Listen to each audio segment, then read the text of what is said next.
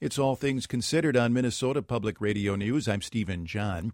Your doctor may be asking you to get an HIV test, and that's our Tuesday topic with Dr. John Hallberg.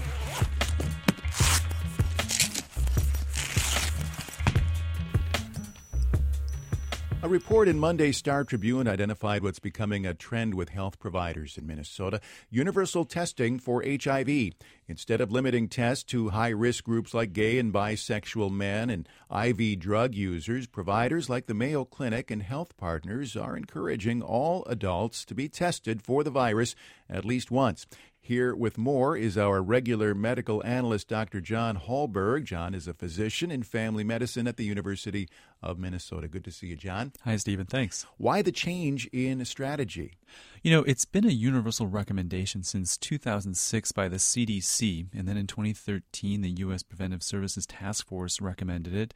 And now, I think because of the universal nature of electronic health records, being able to push out alerts to providers, big groups like Mayo and Health Partners are sort of, really pushing this forward, and I think everyone's going to jump on board. So why now? You say it's been, encouraged for a number of years. Why are now some health providers picking up on it? Well, I think the evidence is there that the earlier we identify somebody as having HIV infection, their lives they'll live longer. They're not infecting others. I think sometimes we've focused so much on high at-risk groups that you forget that there are many other people who may not realize, frankly, that they've been exposed at some point in their life.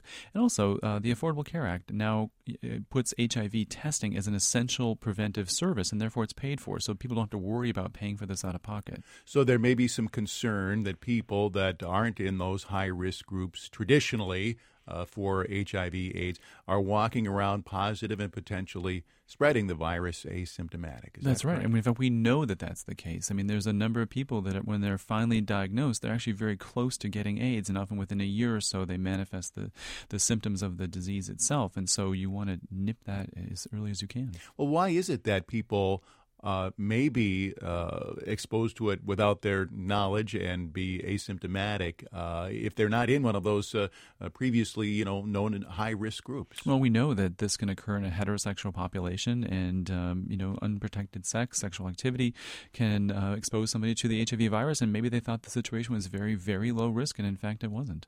Okay, is this related to other diseases? I'm thinking hepatitis C.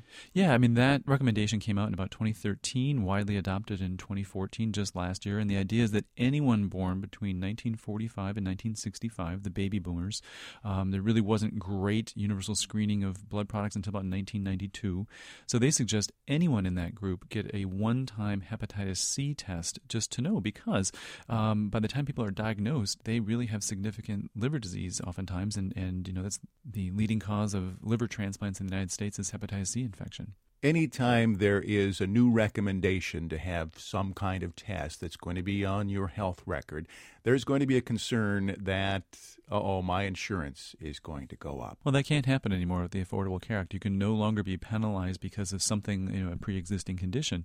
And I think that part of the idea behind this, too, is, look, if we make it universal, then there's no more stigma. And I think that's really a beautiful thing, that the more that we do of this, it just becomes a routine thing. I mean, it's right up there with having your colon cancer screening, breast cancer screening, cervical cancer screening.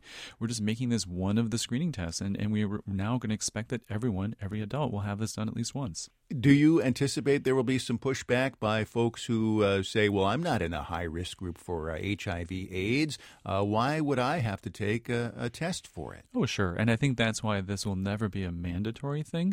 The only time it's really mandatory if someone applies for life insurance, for example. And I think many people don't even know they're having this done, but one of the lab tests that will be done is a HIV test. So that, sort of happens regardless of our wishes.